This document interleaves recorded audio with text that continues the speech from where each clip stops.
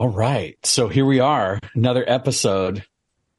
Yeah. One of the things that I loved about this episode was how we got schooled. No, we did. I don't think we got schooled. How'd we get schooled? Well, Donna said a lot about her culture and gave us a whole framework of the way things work in New Orleans. And we asked some good questions to help us, get a little bit of an education. And so I just want to acknowledge the labor she took to kind of correct our misconceptions about the second line and the various things about Mardi Gras and the Indians. Yeah. Yep. And it was a fascinating conversation. I knew it would be good because, of course, I have a lot of affinity for single mothers, having been raised by one. And I was really excited to hear about this person's life and to get their story. And once again, we lucked out. We just got, this person is just so generous with their point of view and their insights and what drives them. And I'm just grateful. So with no further ado, here we go with Donna D, episode 124. Zus, hallo? Leven. Stuur zeker wegen them. Joh je iets niet, joh. Two outlaws on the lam, taking the back roads through America. You can't drink enough coffee for this show. And now it's time for Monday Madness with the Moped Outlaws, Greg and Mark. And we're live with another episode of Moped Outlaws. And today we have very special guest, Donna D, a.k.a. the Urban Mommy. Hello, everybody. Welcome, Donna. Great to have you here. Thanks for inviting me. Yeah. So where are you in the world? So I'm in New Orleans right now. Yes. There you are. I'm in New Orleans. We're about to have some bad weather. Well, we have a cool front coming, so I'm guessing like 80, 81. Wow. Oh, I cannot live like that. I know, right? Crazy.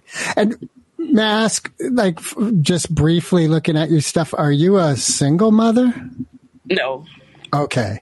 I was, but I've been maybe about 2 years. I've been actually not single. That's very nice. Congratulations on that. For a while, but I was a single mother for the most part. For most of my raising my kids, I was a single mother. So that's why I have a lot of experience in being a single mother and still working. But within the last 2 years, I've been married. So it's difficult. So that is another story all in its own, just being a single mother, trying to raise kids. You have to be very careful because you do want to have a life. You do want to date, but you can't just date anyone. Even if you want to just go on casual dates, you have to be very careful. You can't bring everyone around your kids. I have a daughter. I mean, I have sons too, but I have a daughter. So I had to be very cognizant of what I was doing because she is watching. Yes. And this gentleman whom you're now married to do your children look to him for father elements in their life? Yes, for the most part, they do because he's been around for so long. So my daughter is now 10. She was probably about 4 or 5 when she met him. So she's been knowing him for a long time. And she does, she'll probably say, that's my stepdad. So she's very into it. My son is older. He looks at him as well in his life. So, we lost you for a second there. That's okay. How does your son look at your current husband? Repeat that. Oh, sorry. Yes. He looks at him like a stepfather because his father is more heavily involved in his life. So he does have that father figure that's already there. So he does look at my husband like, just a stepfather. And I was frightened at one point because it's kind of hard when you have teen boys and then you bring in a man into the relationship. So I was kind of scared how that will work, but it's pretty good. It's pretty good. And did you and your first husband retain a friendship and a co-parenting relationship together? Pretty much. Yeah, we're pretty good. It was tumultuous at times, but as we got older, we did have to finally come together to realize that it was about the child and not about our petty nonsense that we had going on. So we were able to put it to the side. And it actually happened when my son he was a 12, 13. He was kind of going through that boy phase where they want to misbehave, and I needed him. So I needed him to step in more, and I had to step down because as a single mother, and I called myself at that point a single mother because I had him the most of the time, and I was doing most of the rearing for him, and I had to discipline him. But my form of discipline was not working. He needed a man that was going to be stern, and his father, had to step up. His father is military, so it wasn't that he wasn't there because he didn't want to be there. He was there. He wasn't there because he was working. So, that's when you, as a kid growing up, it doesn't really matter if they're not there because they don't want to be, or if they're not there because they're working. All the kid sees is that they're not there. Yeah. I'm curious about your view on how important what you said was stern was the word you used, but there's an aspect of the male rearing that feels like it's really important to an adolescent boy. And how do you see that framework? Like, do you see it as like a thing that is super hard for single moms or impossible for single moms? Well, I think that single moms, that kind of became a thing around the 80s and the 90s. And I was growing up at that time and I saw a lot of it. It was necessary. So it was never that that it was impossible, because it was something that so many people were doing each day, raising kids, raising boys to be men. But that was in the 80s and the 90s. Now we're in 2023, and to me, I think it's much more difficult to raise kids, to raise, boys. And then, of course, obviously, I'm Black. So it's really hard to raise, Black boys, because there's so much that goes on that we have to teach them. And it's stuff that I can't explain to them that they have to go through. And it's a sad reality, but it is one. And we have to, teach our kids that. Yeah, being Black in the South is a very challenging experience from what I understand in observation of it. In what ways are you grateful for your husband and the father of your son in the way that they're administering the kind of male rites of passage to your adolescent son? I'm super grateful, like I said, because at one point I thought that I could do it all. And I actually wanted to do it because, co-parenting can be hard sometimes if you have, his father is Hispanic. So we have two different customs and stuff that's going on. So sometimes we do things differently. So I was kind of happy that I was doing most of it. And because I didn't have to ask him for anything. I would just be like, okay, I want to do this, and I would just do it. But now I have to make consideration for whatever I'm doing. And I have to say, what do you think? What should we do? So I am very happy that I actually have that opportunity to actually go to someone and that they can, fill in and help, because it's terribly hard. We do it, and a lot of people become independent and single mothers, not because they want to, but it's more of like a survival thing. And then we do it, and then we get really good at it, and then we think that that's how it's supposed to be, but it's really not. Well, coming from a family where my mom raised myself and my sisters, and there was not the kind of male role model that I would have liked, i.e. a strong, masculine, like warrior type, like your partner or your former partner. Mm-hmm. And so for me, I've personally understood within the limits of white privilege what it's like to have that missing. And so it really touches my heart when I hear about a young man who's facing that. And then when you add on that the experience of cultural and institutional racism and the barriers that puts in front of him to become fully expressed, to become fully who he is, I just have a lot of heart for what you and your son have been going through, and his sister. Right? Because that's not easy for her as the younger sister either, because she's got to deal with the nonsense. Yeah. Yes, she does. She does. And she's only 17, and my daughter she's 10. Yep. Nice. And I raised my nephew. So he is And I have a nephew that I raised that's 8. And I also have a older boy. He is 23. Wow. Damn. All right. So your trip to Disneyland that I saw on YouTube, how much of that family that you just mentioned was a part of that trip? So everyone was there. The Disney World, everyone was there. My cousin and her 2 twins were there. And my brother was there. So it was a nice trip. It was, in fact, I want to go back. I love Disney World. That's a place to visit. So I'm glad you mentioned that. All right. So because I saw in one of your posts, you were talking a little bit about cultural appropriation. And again, I glanced, but looking at the second line scene of New Orleans. Yeah.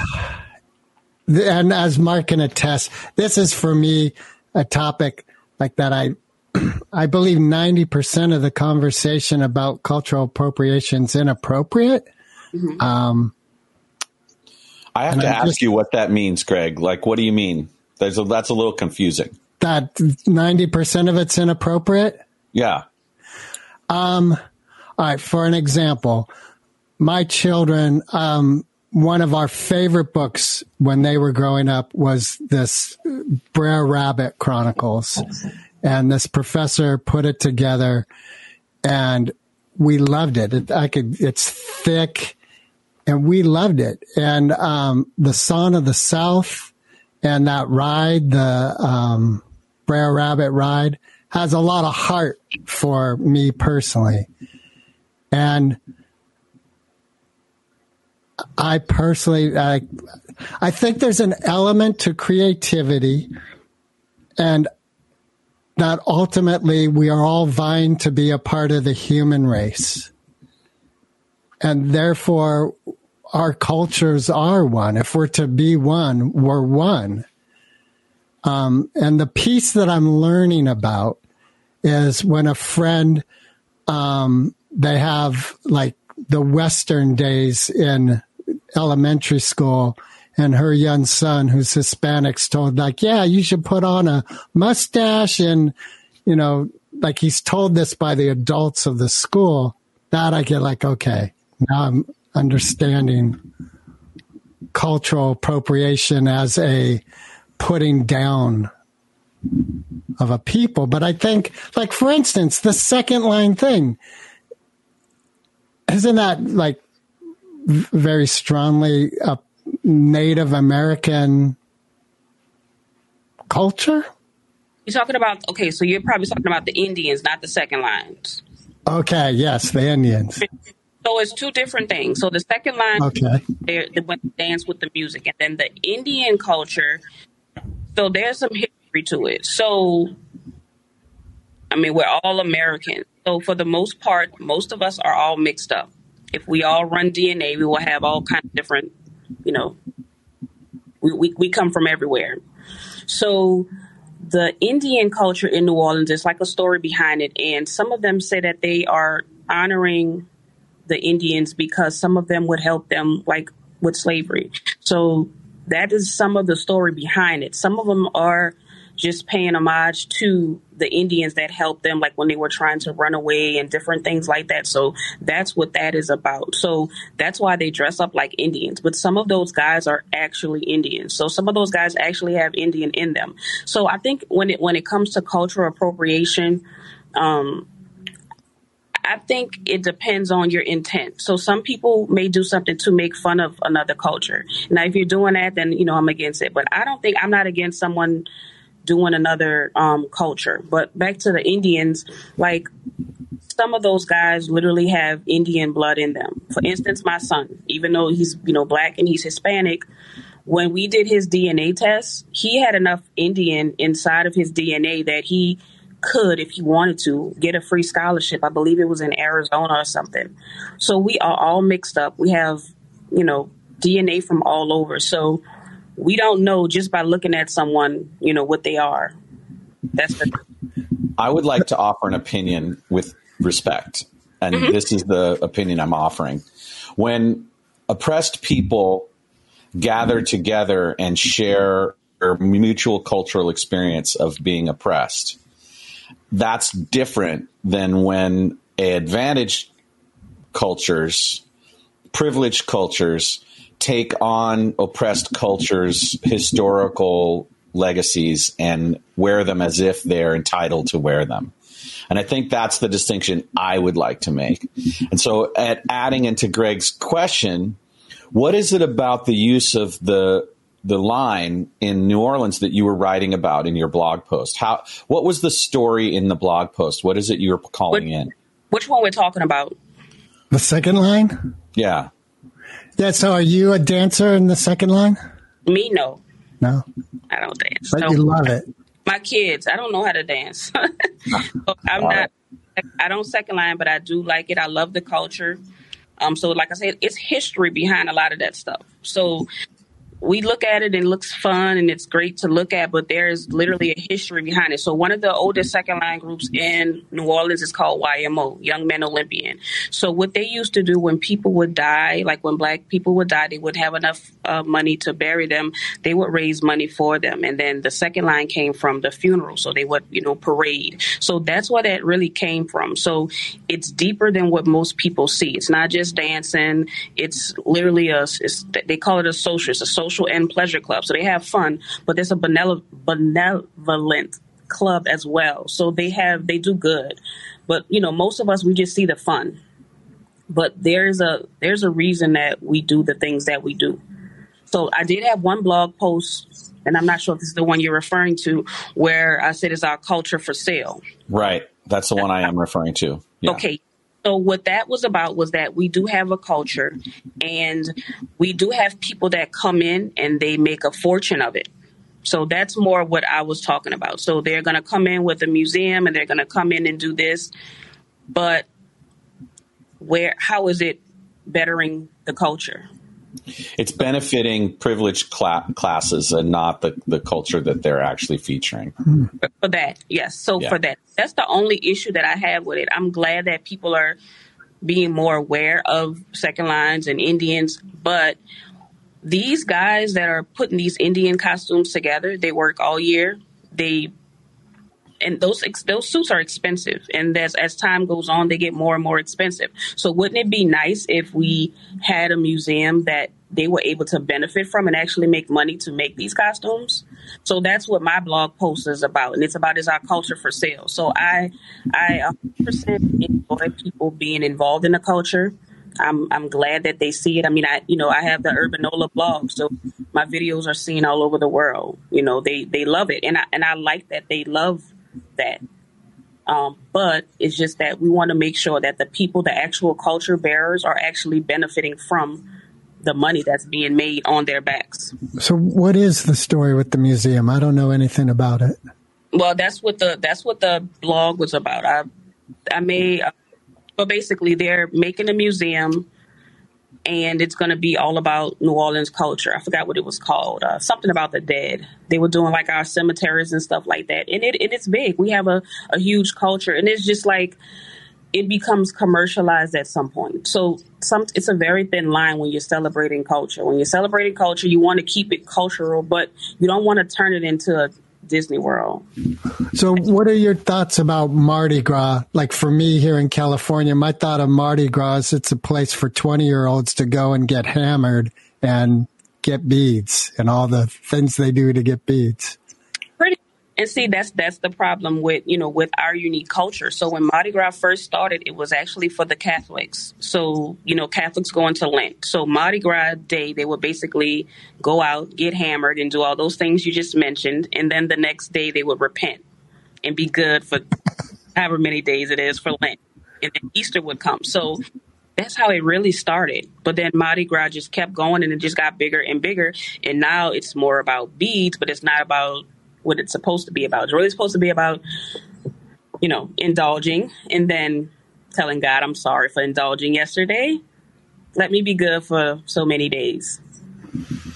Thank you for taking the time to give our audience and us this background information. It's really helpful for us all as we learn how to manage the changing cultures that we live in. And the main thing about the blog post that people need to know was that it was, I think, triggered by the presence of a group called Irish Zulu, which was basically a people of Irish origin who were adopting the Zulu name, that's the kind of cultural misappropriation that I think we're really talking about. Because when you look at the photo in your blog post, they're kind of dressed as clowns, and then they're adding the Zulu name to it. And that can make wounds in people. They don't necessarily intend to make those wounds. Right. They're trying to celebrate, but it's the unconscious awareness or lack of awareness of your impact that is so important as we consider this thing. And there's an amazing Irish cultural history that could be celebrated instead.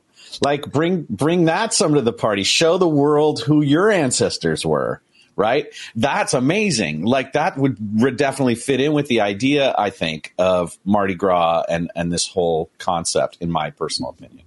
We have a huge Irish culture here, and when March comes, we have a ball. So March is full of Irish and Italian heritage. There's parades, there's everything. And, a lot of Black people go to the parades. They wear green. They say, "Kiss me, I'm Irish." So they do that. So back to your point, it's all about intent. So I'm personally, I don't think it's a problem with going and celebrating Cinco de Mayo or celebrating St. Patrick's Day. I don't think it's a problem with celebrating because, like you said, Greg, we're all human. So we're all with the human race. So I don't think there's a problem with me celebrating St. Patrick. So the Indians have a night called St. Joseph Night, which is St. Joseph is Italian. He is, Catholic.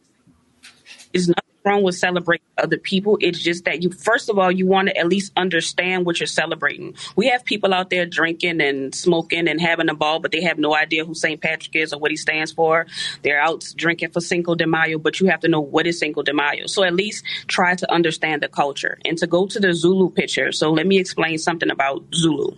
And a lot of people don't know this, but Zulu is also a social and pleasure club. It's also a club that it was created. So let me explain this. So Mardi Gras is I won't say it could be super racist, right? So that's Mardi Gras. And a long time ago, Black people were not allowed to go to Mardi Gras. So since they were not allowed to go to Mardi Gras, we would have the Indians would perform, and then the Zulu club came. So Zulu would be the parade for Black people to go to. So it was segregation, basically.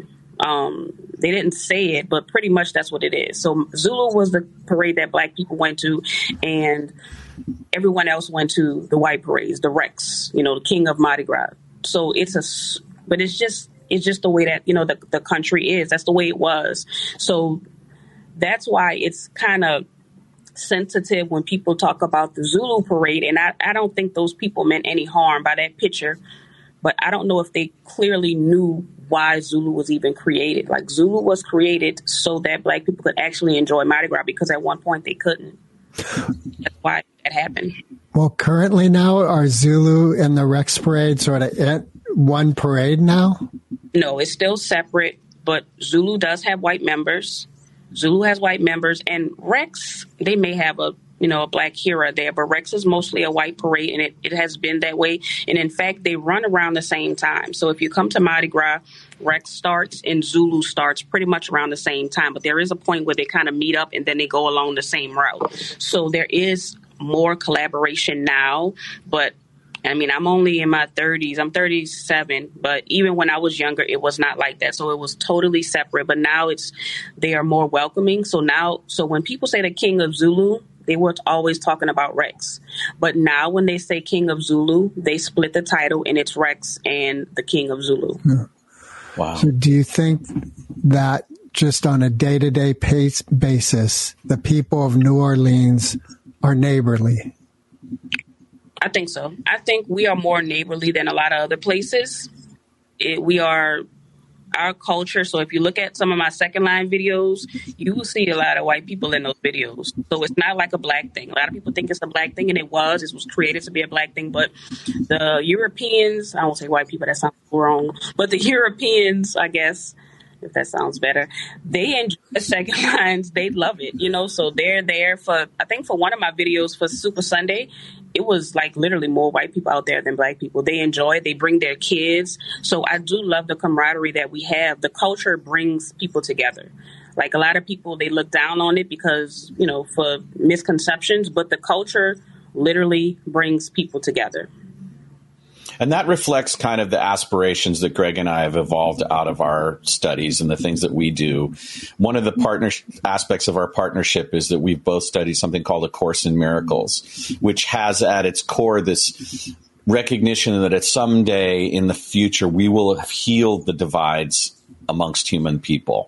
And we stand for that. And so we do what we can to enlighten ourselves, to ask the difficult questions so that we might understand better, so that we can become part of the family and break down these kinds of social diseases, really, of, discrimination and cultural misappropriation and othering and ableism and womanism, all of these things that basically create suffering for people are not necessary. And that as human beings, we have this opportunity to step into a more powerful way of living together. Yeah. Yeah. So thank you for that. Of course. So you guys got to come down and enjoy Mardi Gras. I mean, it's a very good time.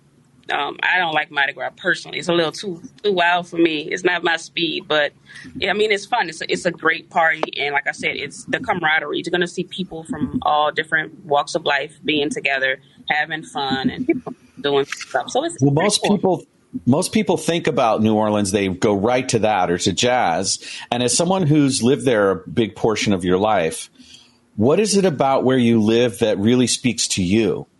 Beyond those kinds of icons and sort of things, what is it about your life that you really love and the area that you live in?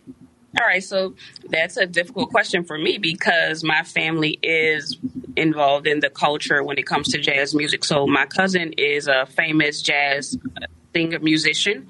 I will say that it's a musician family. So it's called the Boutte family, Boutte. His name is John Boutte, and he has traveled the world. Like they love John. And I have a cousin named Trisha Boutte. It's a couple of them. So it's the Boutte family. There was a show called Treme on HBO, and he is the person that sings the intro. So John is really big. So I come from a family that is, involved in everything. They lived in the Treme area. And so it's hard for me to not include that in the reason why I love it. I didn't mean to exclude it necessarily, just to get a perspective of what it is about your life that you feel connected to it and why.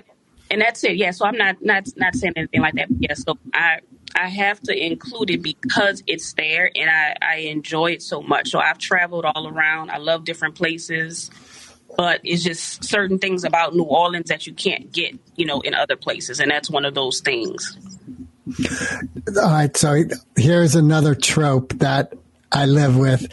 Voodoo is so, in my mind, integrated with the culture of New Orleans. Is that a viable, real practice in that area?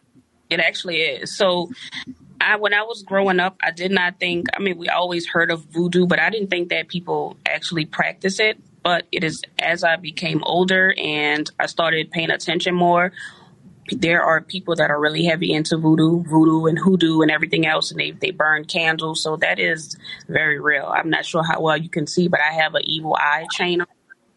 So we really do believe in it. So yes, I don't do voodoo. I'm Catholic. I don't do voodoo, but voodoo has a lot of Catholicism in it. Marie Laveau, she was Catholic as well. So she had Catholicism, but she still did what she had to do when it came to doing her candle work and doing her spells. Now, I don't practice it, but I actually do believe that it's real. We have a story here in New Orleans, which is it's crazy. There was a candle shop, right? And a lot of people may not believe in candles and all that kind of stuff, but there's a candle shop. I think it's called J&J. You can look it up. There's the owner, who's an older guy, maybe in his 80s, and then he has a son that's about 50, and he has a worker that works there. So at one point, they all worked there, son, father, co-worker, right? They all died within a month of each other.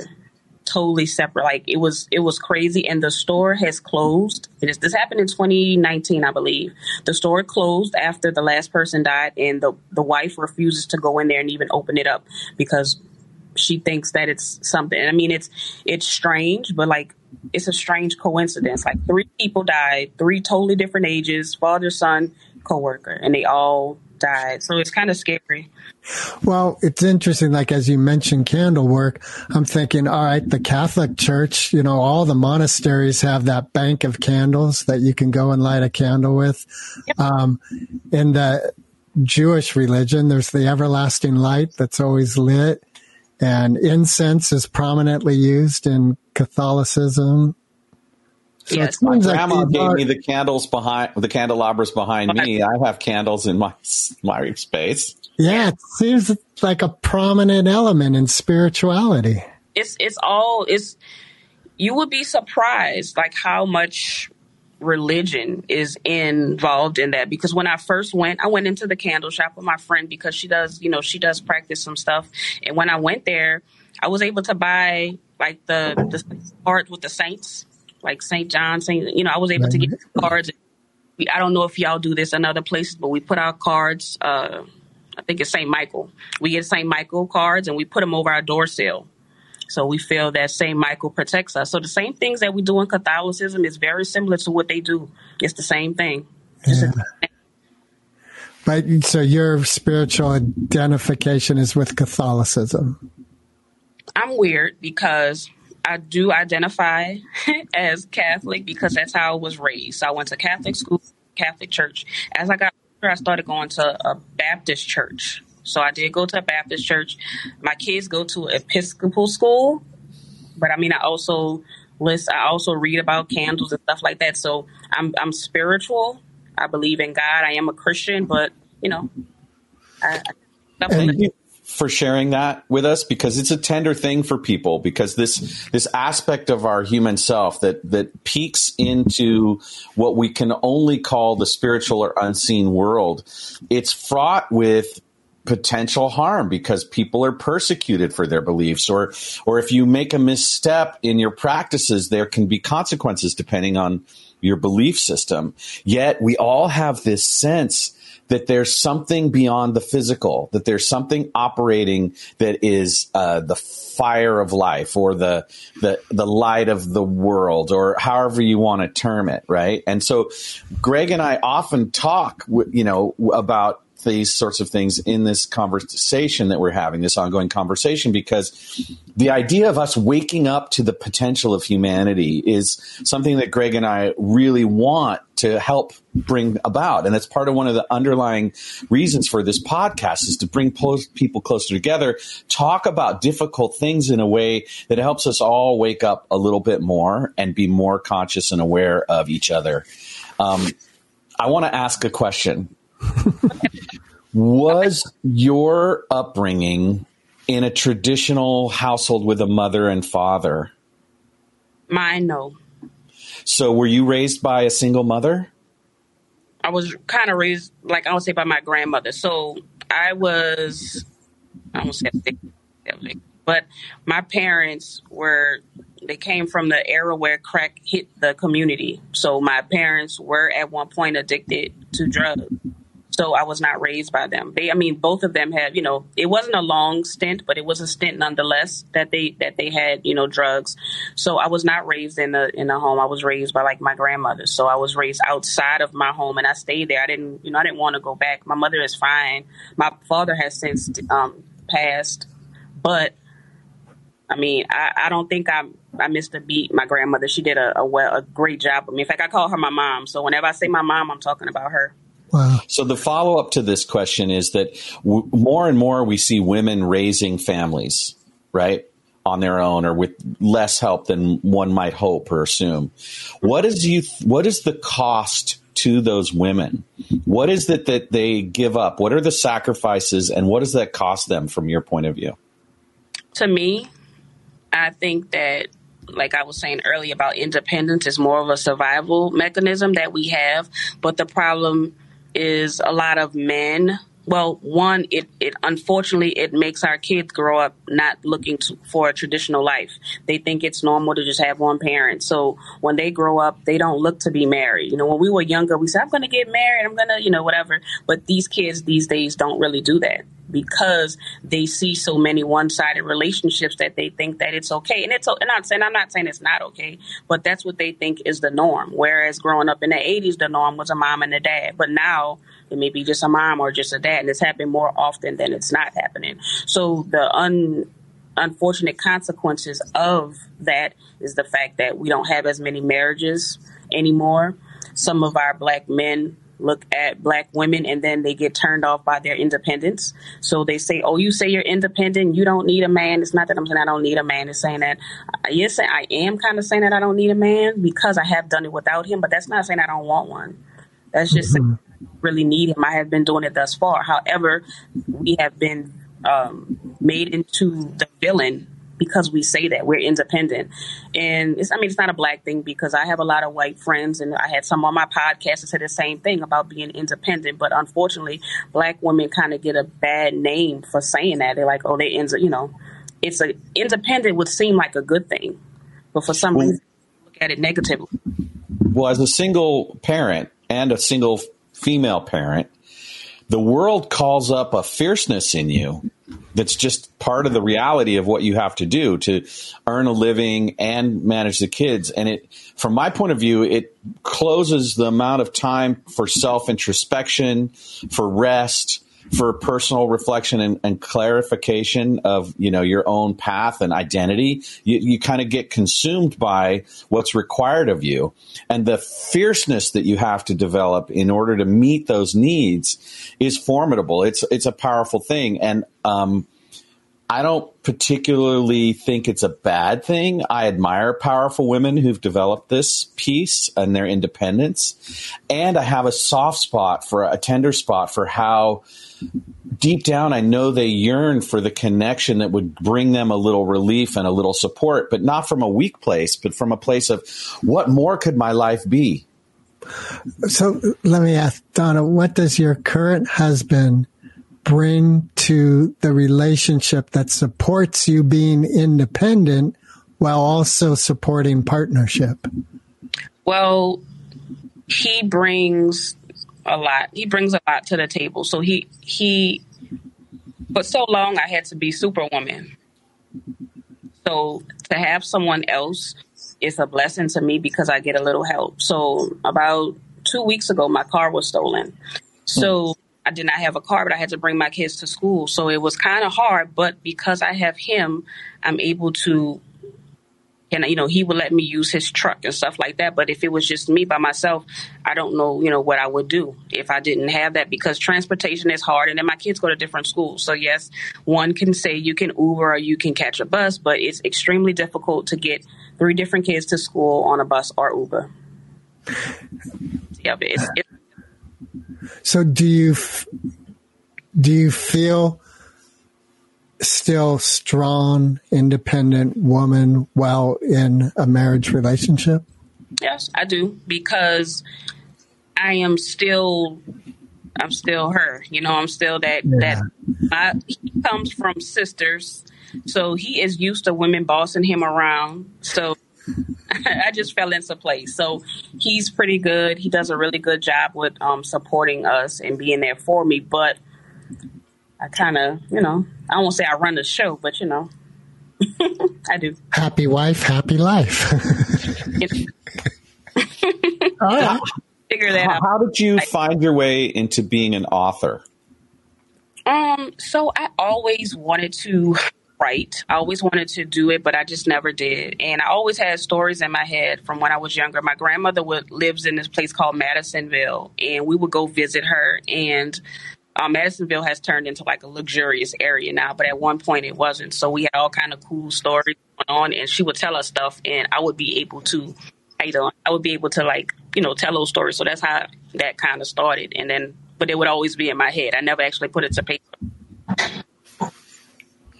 And how many books do you have published now? I believe it's 4 that I have that's actually published. Wow.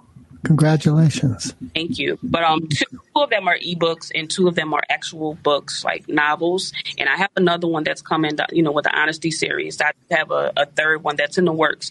But since I booked this show, Honesty was chosen to get adapted into film. So I'm going to hold off on 3 because, in case we have to make some, changes. Wow. So tell us a little bit about how Honesty is going to become a film. What's that journey like for you? So the journey is fun. So right now we are in like the paperwork phase. So we have to, create like an LLC so that we can start doing the funding, because that's important. I have a budget, but it's a small budget. But I am so confident that this story is so good that I want to make sure that it's done correctly. And not saying I don't want it to be low budget, but I really want money behind it because the story is really good. I mean, I know everybody's going to think that about their stories, but I believe that this story could stand up to most of the TV that's on now, like the Powers and the Wires of the world. And of course, Tyler Perry comes, to my mind as a strong entity in the entertainment world. Are you like potentially connected with Atlanta and the scene going on there as part of the production? I wish I was. Like, that would be awesome if I could make that connection with Tyler Perry. I would love that. But unfortunately, I don't know Tyler Perry. But I wish I did. So because I would be able to really, really do my story the right way. And that's how I want to do it. So I don't want to rush it. I want to make sure that it's done correctly. Because like I said, it's a really good story. And it includes culture. It includes a little bit of everything. So everybody, it's not, most people would think, it's like a hood story, but it's really not. It's really a good story. It has a great, background. It could happen in any city, well, minus the culture part, but it could happen anywhere in the world. And when you say we, who's the we? You and you said we're gathering the paperwork. It sounds like you have a team involved. I do have a team for the movie. So these are the production people that's going to be helping me these are the people that's shooting the movie. So that's the team. But we have to put the paperwork together to get the more funding. All right. Good luck. When you think about storytelling, right? You always told stories because you said your grandmother told you stories, and then you found your way to writing books. In that process, do you kind of form pictures in your mind of what's happening in the scenes as you write them? And how do you plan to translate that vision, that internal vision, to the screen? So when I write and as I write, I'm writing it as it's on screen. So I see everything that I'm doing. It's not planned because I don't know I really don't know what's gonna happen when I start writing. It just kind of happens. So people are always like, "Can you put me in your book?" I'm like, "I could put you in there, but I don't know what's gonna happen to you." You might not like it. I don't know if I want to get in there, but yes, I do that. And that's pretty much it. So the TV was easy. So once they came to me and they approached me about turning it into a movie, I was like, okay, that's easy. Let's do it. It's already. So like my characters in the book, I didn't really describe them how they look because if it was going to go into a film, I wanted to make sure it would be an easy process to cast someone. So it sounds like you had the film or TV in mind from the beginning as you started writing. I did. So my favorite show is The Wire. So as I was writing that, I was always thinking about The Wire. So it's big on character development because I love how The Wire, David Simon does a really, really good job with characters. So I wanted to make sure that, because I don't know if you guys watch The Wire, but we watching The Wire and we actually rooting for some of the bad guys. But that's because David Simon did such a good job making you understand those bad characters and they weren't really bad. Right. We're all humans.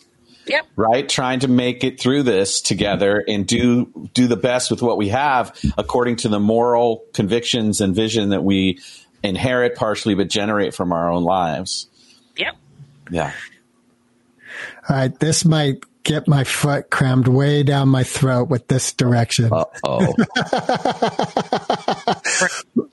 But I noticed one of your recent podcast episodes was about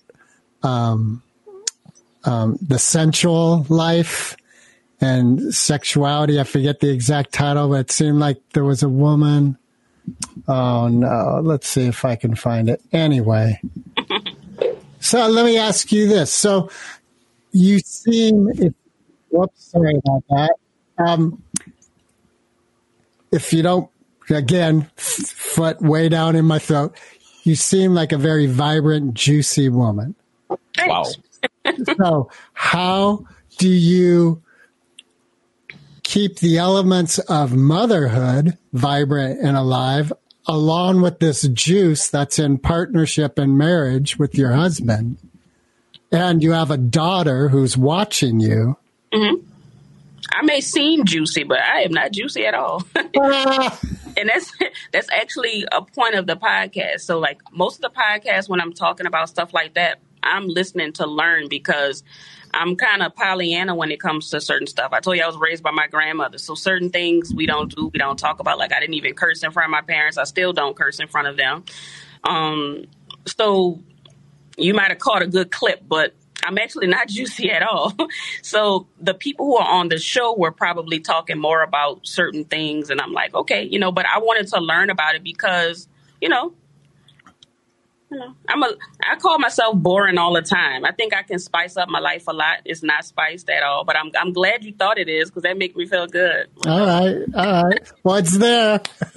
There's some green shoots. Yeah. But I mean, I appreciate it because I like to, get different perspectives and hear from different people. And those podcasts were some of my favorite because I was able to hear a different perspective because, like I said, was raised by an older person and, women don't say or do different things. But we live in a different society now where women say things that we would never say before. So it's different and I'm learning and I'm adjusting and I'm not judging. I'm learning not to judge because at first I would be like, oh, but I'm kind of cool a little bit with hearing different things now. So from what you're learning, and I have 2 daughters of my own, so I ask this with them in mind as well, is there a way you can support your own daughter's sensual life while also teaching her to say no? Like I love this phrase, like no is a complete sentence. That's it, yeah. So my daughter is very strong-willed. She is 10. She is every bit of. She has an aunt, and that's her dad's sister. So she is every bit of feisty like her. So I don't think that she's going to be somebody that can be easily walked over. I am the more emotional person that always feels sorry, and I don't want to say no. But my daughter's not like that. So she probably could teach me more than I could teach her. All right, cool. Well, thank you for that line of. What else? I know y'all got some more. I'm interested in the filmmaking aspect because I have that going on in my own life. And were you approached by them or did they find you through your book and then reach out to you? Yes. Ooh, it looks like we almost lost Greg. Yes. So it's something, basically that's how it was. So I wrote my book, I believe in 2020. That's when I started the book, 2020. And I put it out. And like I said, it was a good book. But the problem with having a good book is if nobody else hears it, then nobody knows it's a good book. So I decided to record my book. I said, I'm going to put this book on YouTube and I want to get it out because I don't want money to be a barrier to keep people from hearing this story. I want everybody to hear it. So I put it on YouTube, but I got scared. So I made it private.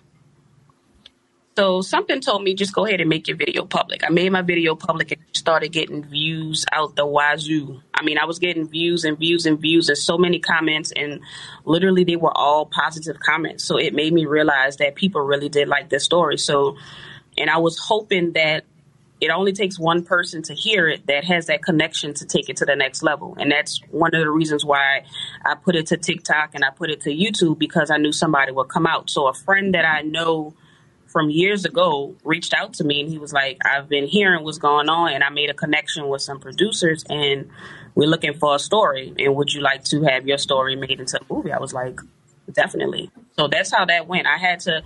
It's really hard when you don't have much networking. You have to network on your own. You have to get out there. You have to put it out there. It's just getting it to the right person. So I was fortunate enough to have somebody to hear that story that people wanted to, push it. And everybody was saying this should be a movie. This should be that was a lot of the comments. And I already knew that's how it would be because the story is filled with a lot of truth. So those stories most of the stories in that book is real. So go ahead. Honesty is the name of the character yeah. Yes. And how would you describe honesty to someone who's never been exposed to the book? Okay. The character. The character? Okay. Yeah.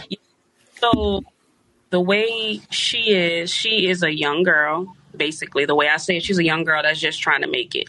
And that's basically what she's doing. So just to give you a quick little synopsis, Honesty's parents, her dad was going to be like a famous NFL player. So he went to LSU, he went to college, and he had all these awards. So he was like, NFL, I'm on my way. Unfortunately, something happens and he gets injured and his career is over.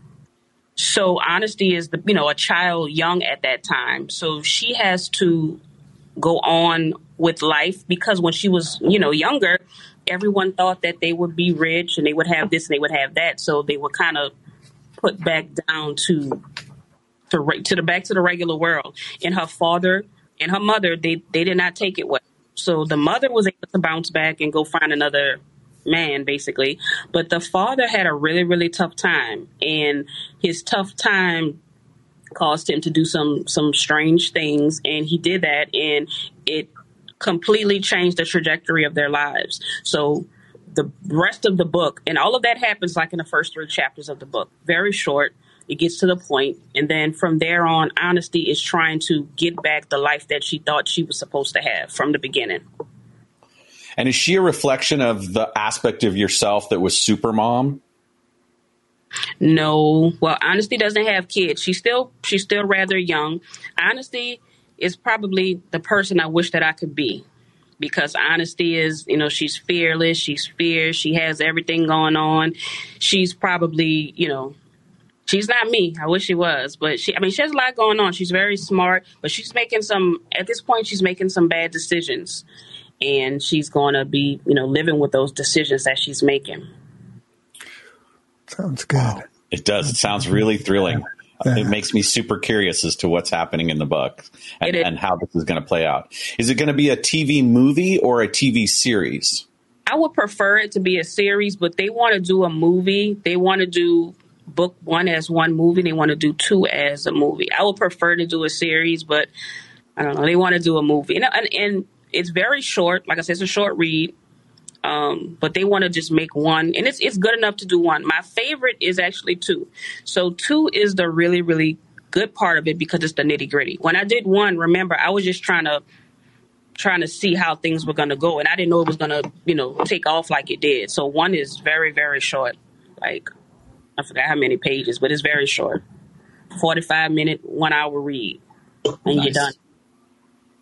Yep. Lots of stories. So, I'm not going to say who, but somebody in the book commits suicide. Yeah. And yeah. That is a completely true story. So most of the stuff that happened, it was that. I won't say who did it, but one of the characters does, that does happen to them. And that was really a story that happened, within my family. So actually my brother committed suicide in 2004. I have a lot of, so in the story, the person that commits suicide does have some kids. So when you hear it, you'll hear the story from their children. So you'll know how that impacted them. Is that how you ended up raising your nephew, I think you said? No, that wasn't. No, his kids, my brother's kids are the youngest one. They're all older. They're all old now. I think the youngest one may be like 20. Okay. Yeah, I have my sister's son. Wow. Do you understand your brother's choice? Do I understand? Not really, but I try my best to. So that's what I have in the book. So in the book, there's a person, like I said, that commits suicide, and then you will hear different versions from everybody responding to the same incident. And that's pretty much how it happens in real life. So when someone commits suicide, you think about their point of view, and then you have to think about how it affects everyone else. So some of the kids will tell their story about what happened. This one, and it's all going to be different stories, but it's one situation. But of course, we can't hear from that person because they're no longer here. So that's the same thing with my brother. We don't know. We can only speculate what happened and what he was thinking about, but it still affects everyone, a lot. In fact, his birthday was October 3rd. So it affects everyone, and that was in 2004. So, the next year we had Katrina. So we had a couple tough years coming. And I always told my brother always told me, I'm going to teach you how to drive. He said he was going to show me how to drive. And he never showed me how to drive. So I blame him now because I drive with 2 feet. So everybody teases me because I drive with 2 feet. And I said my brother told me he was going to take me to drive, and he didn't. So I mean, Wow. for the most part, most of that book is loosely based on true events. Right. And you said you've got book 2 and 3. 2's done, and then 3 is in the works? 2 is out. 3 is mostly done. It's just not released yet because I wanted to see how things were going to go with TV. Because, things change. And I know I have rights to my book, so I can keep it the way I want. But I don't want to, mix it up too much and have it being too different. So I have to wait to see how things go with production, and then I can release part 3. Understood. When Katrina happened, were you living in the neighborhoods that were really affected by that? Yeah, so my neighborhood, luckily, that was right when school was starting. I went to LSU, so I literally had just moved. I hadn't finished moving all my stuff because, school started in August, probably that week. I was still moving my stuff, and I did not have everything yet into my apartment for school. So my home was in one of those areas that was completely devastated. I remember seeing my neighborhood on TV, and I saw the interstate, which is high. It's an elevated interstate. And I saw the interstate and I saw the rooftops. So I was just like, I was speechless because I've never seen anything like that in my life. Has the community recovered from that, or is there still healing happening? It's a lot still happening. It's not completed. Well, blessings to your community and that healing. Like we have been given so much. Like when you look at the history of jazz music and the evolution of New Orleans music and how that's impacted the rest of the country and the world with the gift of that music, that alone is just a monumental piece of history, and the joy and the emotional release and the access to spiritual contact through music is something you can't say too much about because it runs so deep. One of the things that I wrote about when I was in high school was the history of jazz and the evolution of music in that. And I learned so much just learning about Fats Waller and about how, the church and the way that access to instruments played a role in creating this music. And then the way that the diaspora of this culture invented a whole new way of thinking about music. It literally changed everything. Mm-hmm. And it's New Orleans. Like, talk about magic. Talk about something. There's something in the air and in the water and the plants down there and the culture down there that really gifted us all something. And one of the things that Greg and I do on every podcast is we ask this musical question. But I don't want to ask it right now because it seems inane and useless. Oh, no. Right? That's specifically. No, we got to ask it. We can. You can. But I'm going to ask a different one. Donna D, what is the most potent musical artist? What breathed life into you from music? Who did you receive the most of a gift from? I don't have a gift. Well, I mean, it was inspiration and helped you get through the life that you lead. What musician has been the source for your vitality and kept you going and that really spoke to your soul? I like rap music. Rap? I like rap. Yes, I do. So I like if I had to pick music music that I would have to listen to, it would be like rap music, not hardcore rap, but I like Jay-Z, I like Drake, I like Lil Wayne. Those are like my favorites. So, it may be a little R&B. I don't really listen to too much of, you would think. I don't listen to a lot of jazz, except for my cousin. Like I said, my family music that I listen to, I've been listening to that for years. We do jazz. Well, not we. They do Jazz Fest every year. So that kind of music, yes, I do listen to it. But for the most part, like when I'm in my car, turning on Drake. Drake. All right. So we probably know the answer, but here's our question. Eminem or Foo Fighters? Foo Fighters. I did not know the answer. I'm just playing Eminem. Okay. That was good. Joke's on us. Good. Well, I'm sorry. We have a heart out that I need to respect, but I've really appreciated your energy and your sharing yourself with us today. It's been a real pleasure. Thank you. And we hope that you'll reach out to us when you release another chapter or another book, or when you get ready to launch the film. We'd love to hear from you and love to support you in that process, and stay in touch. Of course. Thank you. You're welcome. Thanks for having me. Recording stopped.